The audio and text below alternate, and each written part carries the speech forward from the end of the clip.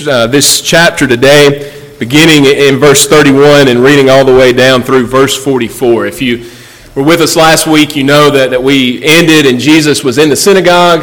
He had taken the scroll of Isaiah and he had read there about the Messiah, and he sat down and he said, "Today these words have been fulfilled in your hearing." He was declaring himself to be the Savior of Israel, the Messiah, the one who was to come. And now today we see him continue that in many ways. We see him in the synagogue teaching, but then also going out into the community around, bringing healing, bringing power through his word. And so we want to consider what Jesus does here today. And so let's read this together. This is from Luke chapter 4, beginning in verse 31. It says, "And he went down to Capernaum, a city of Galilee. He was teaching them on the Sabbath. And they were astonished at his teaching, for his word possessed authority. And in the synagogue there was a man who had a spirit of an unclean demon. And he cried out with a loud voice, 'Ha! What have you to do with us, Jesus of Nazareth? Have you come to destroy us? I know who you are, the Holy One of God.' Jesus rebuked him, saying, 'Be silent and come out of him.' And when the demon had thrown him down in their midst, he came out of him, having done him no harm. And they were all amazed and said to one another, 'What is this word? For with authority and power he commands the unclean spirits, and they come out.' And reports about him went out into every place in the surrounding region. And he arose and left the synagogue and entered Simon's house. Now Simon's mother-in-law was ill and with a high fever, and they appealed to him on her behalf. And he stood over her and rebuked the fever, and it left her. And immediately she rose and began to serve them. And when the sun was setting, all those who had any who were sick with various diseases brought them to him. He laid his hands on every one of them and healed them. And demons also came out of many, crying, 'You are the Son of God.' But he rebuked them and would not allow them to speak, because they knew that he was the Christ. And when it was day, he departed and went into a desolate place. And the people sought him and came to him, and would have kept him from leaving them. But he said to them, 'I must preach the good news of the kingdom of God to the other towns as well. For I was sent for this purpose.' He was preaching in the synagogues of Judea. The grass withers and the flower fades, but the word of our God, it stands forever." Let's pray together. Father, as we come now to this portion of your holy and inerrant word, Lord, we pray that you would speak to us by the authority, by the power of Jesus Christ our Lord. Father, though these words were spoken some 2,000 years ago, though they were spoken to people who are far removed from us, your word assures us that they still contain the same power, the same authority that they had then. It has the authority to speak directly to our lives, to change our hearts, to convict us, to bring us into that relationship with Jesus Christ that we all need. And so we pray that you would be about that work today, that you would be pleased to meet with us through the power of your Spirit, and that you would transform our lives. And we ask these things in Jesus' name. Amen. Speaking with authority. I think it was the 19th century novelist Nathaniel Hawthorne who once said, "Words, so innocent and powerless as they are, as standing in a dictionary, how potent for good and evil they become in the hands of the one who knows how to combine them." Though we often say things like, "Oh, they're just words," or we say things like, "Sticks and stones may break my bones, but words can never hurt me," we all know the real truth. We all know the power that words can have, whether it's a kindness, whether it is a slight, a put down, or whether it is a plea for help. All of these things tend to have a profound effect on our psyche, have a profound effect on our actions, on how we live our lives. And so words, in and of themselves, there's a certain power to them. But as Hawthorne reminds us here, it is often the one who is shaping those words. It is often the one who is combining those words that really lends the power to what is said. I remember several years ago, there was a story on the news about men in clown suits who were coming across the border into the United States, And I don't know, that's all I know, but apparently that news made it to New Albany Elementary School because Sam and Wes both came home saying that their friends were telling them that New Albany was about to be overrun with evil, nefarious clowns. And so this was a problem, right? They were concerned because they had the word of their friends on the one hand, but of course they came to Renee and I, and we assured them that everything was going to be fine, that no clowns were going to get them, that they were safe in their home, and that was enough to give them some peace. Now, why is that? Why was our word enough? Again, on the one hand, they had the words of their friends, but then they came to their parents, right? And as parents, we have an authority. We have a power with our words that their friends simply do not have. There's a trust. Again, there's authority with the words of parents. Let me give you one more example. All of you Ingomar folks, you know that there's authority, and then there's Norris Ashley authority, right? No matter what your teachers, your friends, your teammates, maybe even your parents, no matter what they may say to you, Coach Ashley's word is the one that ultimately stands, right? If he tells you to go do something, if he tells you to run and run some more, then that's what you do because his words had a power that most people's just didn't seem to have. And so, yes, words in and of themselves, there's a certain power with them, but it's often the one who stands behind it that enhances that power, that gives the words that their real authority. Well, here in our text, the people of Capernaum, this city in Galilee, they are confronted by the words, by the power of someone the likes of which they have never seen before. Now, we have a tendency to think of these people as barbaric. They lived a long time ago in a different world, and so they just didn't really know things. They didn't really know what life was like. But there's no reason for us to believe that these people didn't understand what real authority, what real power was like. They had the words of governors. They had the words of Caesar. They had the word of the power of their religious leaders, Sadducees and Pharisees. And they knew to some degree or another to heed those words. And so they understand what authority, what power is. But when Jesus speaks, when he teaches them, there's an authority there. There's a power there that is different than anything they've seen before. It's because this one that is speaking, he is not simply just saying powerful words. He's not simply just saying the Word of God, though he is saying that, but he is the Word of God, right? You remember in our study of Hebrews chapter 1, remember how that book starts? It says that long ago that God has spoken to our fathers in various ways, through various means, but now in these last days, he has spoken to us. How? Through Jesus, authoritative, through his Son. The final word has come in the Word made flesh, as John chapter 1 says. He has dwelt among us.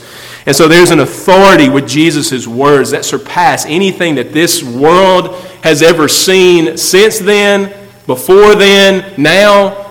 There's authority here that we must confront and we must deal with. And so there's three things that I want us to consider this morning. First, I want us to just think about the ways this authority of Jesus manifests itself in his ministry. We're going to see three different ways that it does, and it's really all-encompassing. The power that he has with his words is all-encompassing. Secondly, I want us to consider the response that the people have, and also the demons have, to Jesus' words. And three, I just want to conclude by asking what this authority has to do with us, right? In a world where everything is relative, in a world where there is no ultimate truth, that's what the world tells us. In that world, what place does ultimate authority have? What place does Jesus have in a world where everything is subjective to what I think, to what I believe?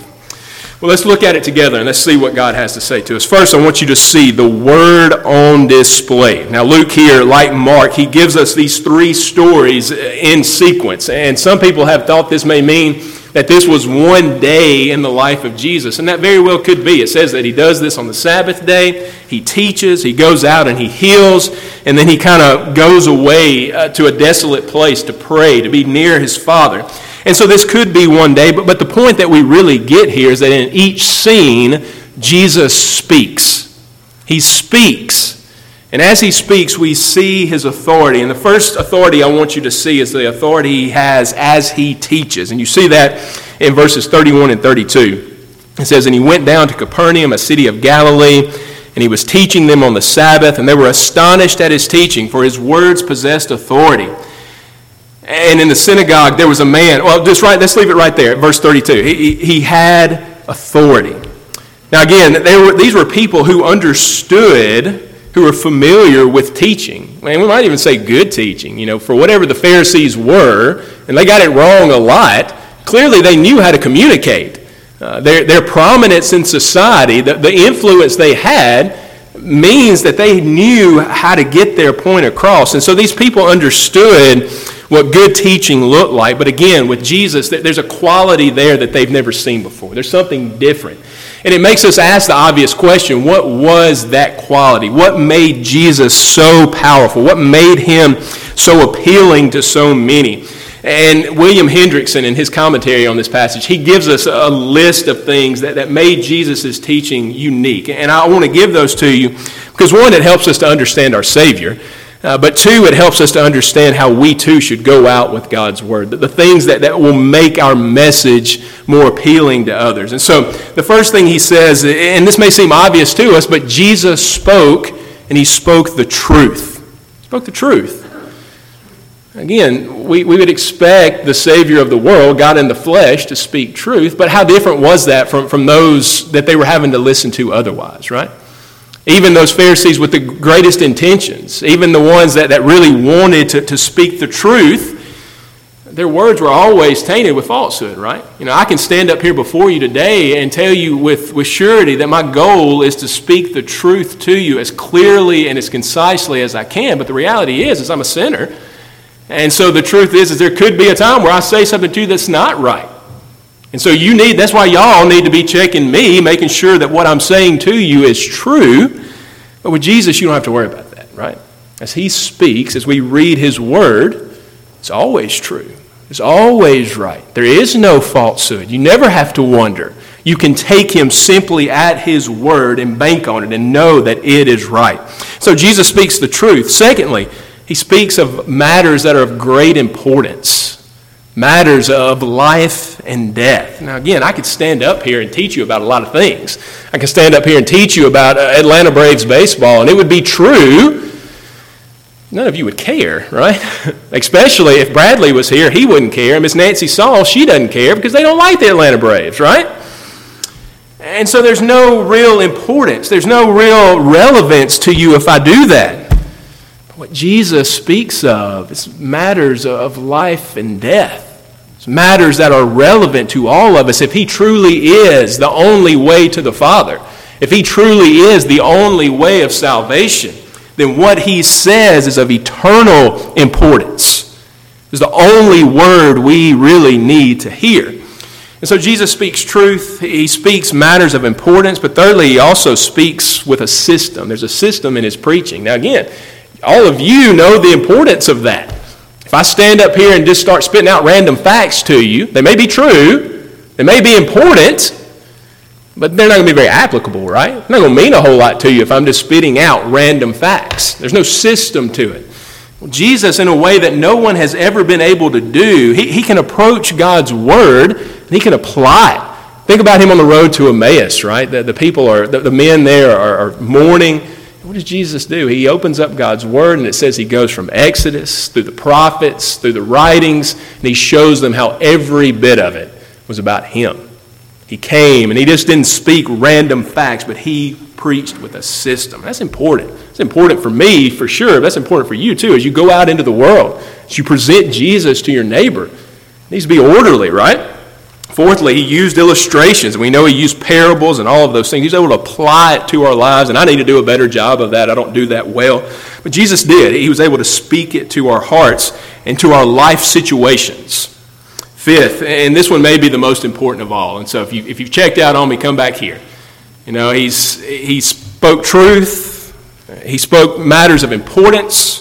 He spoke with a system. He spoke with illustrations, but none of that means very much if he's detached, right? If he really doesn't care. Fifthly, the thing that set Jesus apart, maybe most of all, was that he spoke with love, right? As he went out into the world, the people that he spoke to, he truly cared about their souls. He cared about their lives. He wanted to change. He wanted to help them. He wanted things to be better for them. But especially, he cared about their eternal destination. You think about Paul here in 1 Corinthians 13. He says, if I speak with the voice of angels, I don't have love, then I'm just crashing cymbals, right? I'm just a noisy gong. There's very little point if I don't have love. Now, friends, as we go out into the world as Christians, this is one place we all need to adjust, right? We go out into the world and we want to tell the truth of what Jesus has done, but most of the time we want to do it and we're mad about it at this point, right? What God calls us to do is go out and speak. Speak the truth, and that's loving someone, right? Not hiding the truth, but speaking the truth. But certainly, it is a matter of love. We go out and we care for people. We show them with real signs how much we love them. We show them by giving them God's word how much we truly care. And so, Jesus does that. Let me give you one more. And this is the one that's really important for us this morning because it's the one that's expressly stated in the text. Jesus' teaching is different because it is authoritative. He has an authority. Right, that's what they said. They wonder because his words possessed authority. His message doesn't come secondhand, but as Hendriksen says, it is a message that comes straight from the heart and the mind of the Father, hence also from his own inner being and from Scripture. Again, this wasn't secondhand knowledge. This wasn't me quoting to you some theologian. This wasn't a Pharisee quoting from a rabbi as they were so prone to do. This is Jesus speaking, calling people to believe what he says simply because he says it. Because he is God in the flesh. People have to hear. They have to take heed. And notice that's his purpose, right? You see that there at the end of the chapter. We often think about Jesus going and healing and doing these great signs of ministry. But notice what he says his purpose is. They want to keep him there. They don't want him to leave. But he said to them, I must preach the good news of the kingdom of God to other towns as well, for I was sent for this purpose. What was the purpose? Not to heal, not to cast out demons, though those are important. His purpose was to preach. His purpose was to speak the very words of God, the words of creation, to speak into people's lives. Friends, may we never, ever despise the preaching, the hearing, the reading of God's Word. May we never not take the time to hear what God has to say to us. You know, we all make a lot of time to do a lot of things in our lives, to work hours on end, to play, to be with our families, to do sports, whatever it may be. But very few of us have the patience, me included, for preaching, for reading, for studying God's Word. But if what we have read here today is true, then friends, this is the authority. This is the words that we need to hear. And let me say to you with assurance that Satan loves this. He loves it when we neglect it. Because he knows better than any of us the power of God's Word. Remember, 2 weeks ago, we saw the temptation of Christ. And at every turn, what was it that turned Satan away? We're going to see it today, too. It was God's Word. God's Word. And so he knows the power that God's Word can have over us, over the world. And so he'd love nothing more than for us to stay away from it. Let's don't do that. Let's always be concerned to hear what Jesus has to say to us. Always listen to that teaching that he gives to us. And so we see that authority. We see it in his teaching, but secondly and more quickly, we see it, his power, his authority over the spiritual realm. And you see that as he cast out this demon there in verses 33 and 37, and also in verse 41. Now, we're going to come back to this, and we're going to consider the demon's response. But just notice for now how simply, how easily he handles this situation. You know, there's no elaborate ritual. There's no you got to go do this and you got to go do that. No, Jesus simply speaks and the demons flee. He speaks and the darkness is gone. It's a reminder to us of that line from A Mighty Fortress Is Our God, right? You remember that song? He sets up this image of Satan, that he's powerful. What does he say? One little word shall fail him. One little word from our Savior is enough to send Satan, to send his minions running. Satan may take his stand, and he certainly did that at the cross. He certainly will do that at the end times. But all Jesus has to do is to speak, and that is enough. That is enough to send him fleeing. So Jesus has authority over that spiritual realm, over Satan. But then thirdly, he also has a power over sickness. He has power to heal. You see that in verses 38 and 40. Now, he goes into this house of Simon Peter. His mother-in-law is sick, and she has this fever. And what does he do? You know, oftentimes Jesus' miracles are associated with a physical sign, right? You think of the lady who had the hemorrhage, and she goes and she reaches out and she touches Jesus' garment, right? And she's healed immediately. You think about the leper who came to Jesus, and Jesus reaches out and touches him and heals him. You think about John chapter 9, where he makes the spit mud, as I call it, and he puts it on his eyes, and he goes and says, "Go wash," and he's healed. And even here in verse 41, it says that he was healing them through the laying on of hands. And so there's something to that physical sign, but there, as he heals Simon's mother-in-law, we see the real power, don't we? It says that she had a fever, he walked in. What does he do? He rebuked it. He rebuked it. He said to it, "Leave." And what happened? She was healed. The fever was gone. At a word, Jesus is able to heal. He spoke, and it was new. He spoke. At the declaration of his word, miracles occur. Now, this leaves us in a place that normally we have a lot of questions, right? This is an important point for us to stop and to think about just for a second, because all of us will suffer at some point with sickness. All of us, unless the Lord takes us home first, will have bad health. And many of you may have that now. And the question is if Jesus has the power to remove that from us, why doesn't he do it? Why doesn't he take that away from us? Maybe to make the question more simple is does Jesus still do miracles today?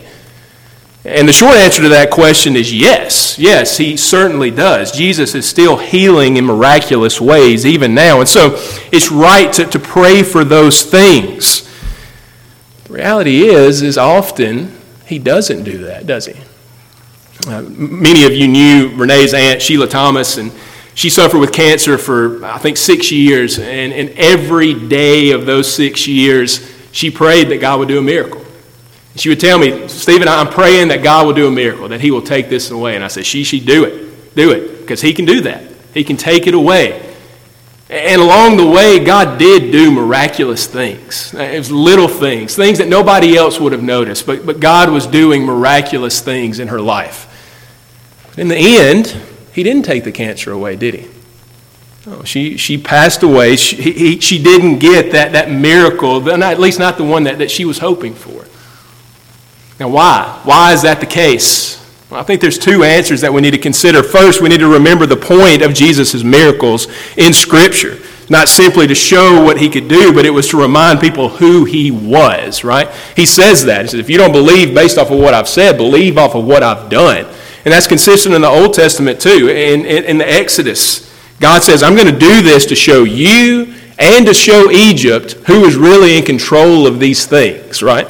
And so the miracles are a sign of who Christ is. There's a second reason.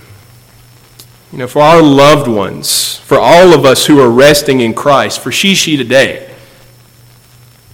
the miracle that we long for, it's not the miracle that Simon's mother-in-law received here in our text. Yes, we rejoice at that, and if God were to do that in our life, it would be an amazing thing, and we would love it. Friends, the greatest miracle of all happens when we close our eyes, when we take our last breath, and when we open them into the face of our Savior. The greatest miracle that any of us can receive happens when Jesus comes back with a shout. What it says in 1 Thessalonians 4, right? I've read that text at the graveside for years. And this week I read it again. And that's what he says. It says when Jesus comes back, he's going to come with a cry, with a command, with his word, right?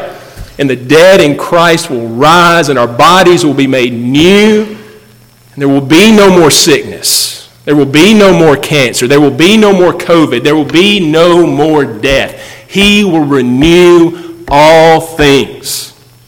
That's the miracle that we all long for. That's the miracle that we are all looking for.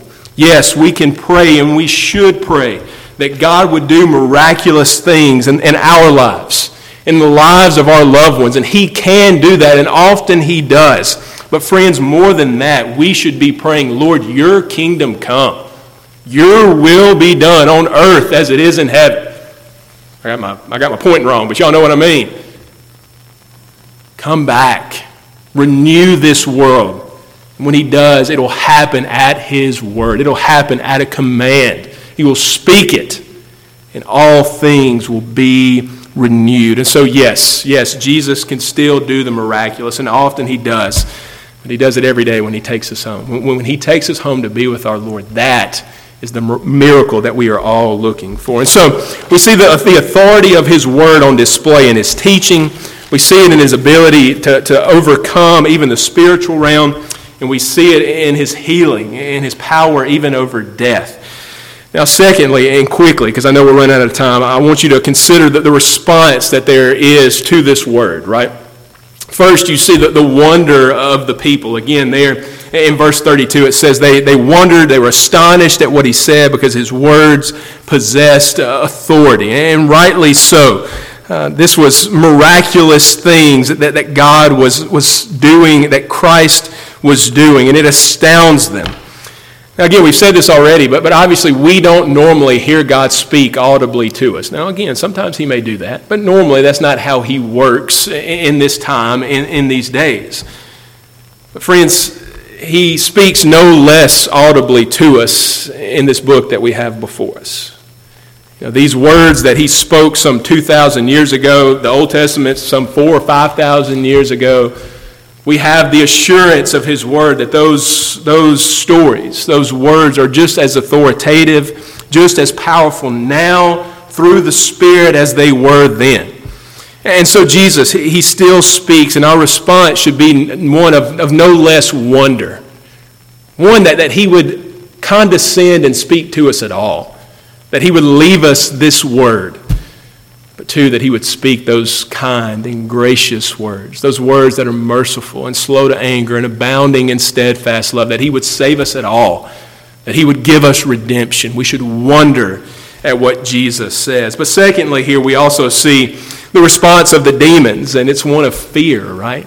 They flee before Him. And again, we've seen that already, but it's just a word that He says. They cannot stand before Him. Friends, let that be an encouragement to you. Many of us, we struggle with sin, sometimes the same sins over and over again.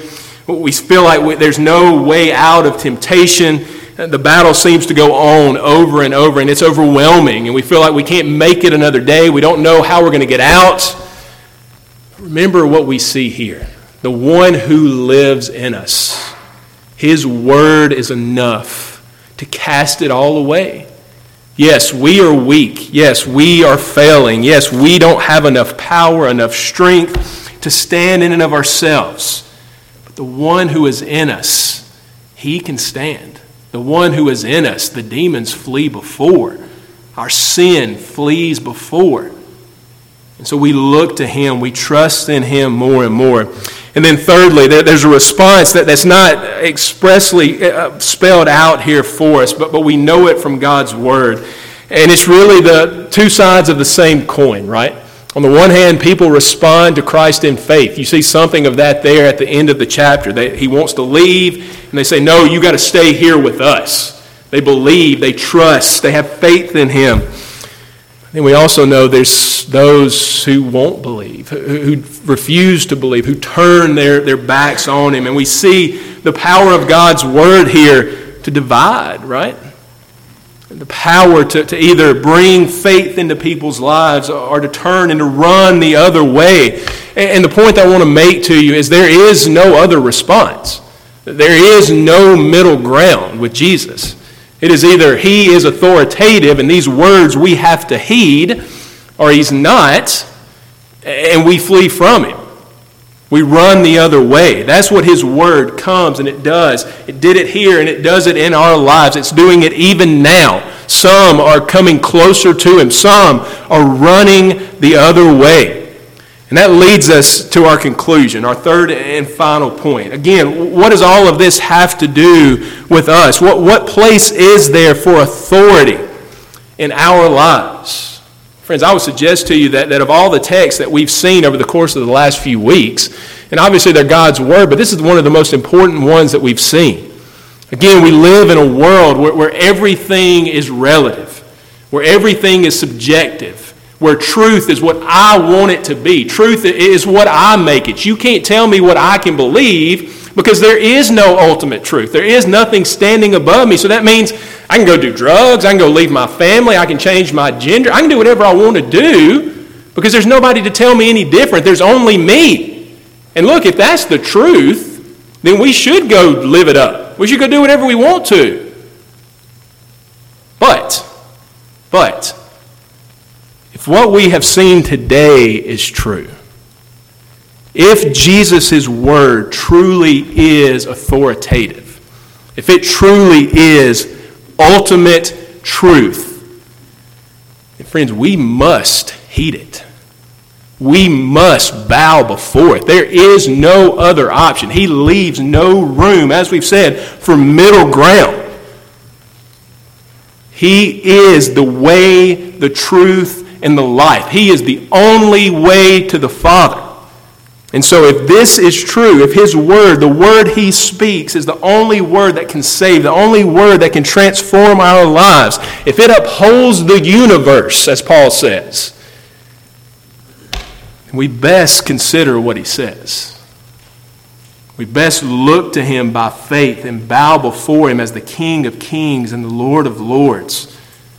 But friends, even more than that, let's bow before him as the Messiah, as the Christ, as the one who shed his blood to bring us redemption, the one who loved us with a love that is beyond anything we can imagine. This is not simply a God standing up there saying, hey, this is what I've said, like I do with my kids. You're going to do this because that's what I said you're going to do. Certainly he has that power. He has that authority. He could do that. Friends, he comes to us in his grace. He comes to us in his mercy. And he says, yes, you have sinned against me. Yes, you have failed.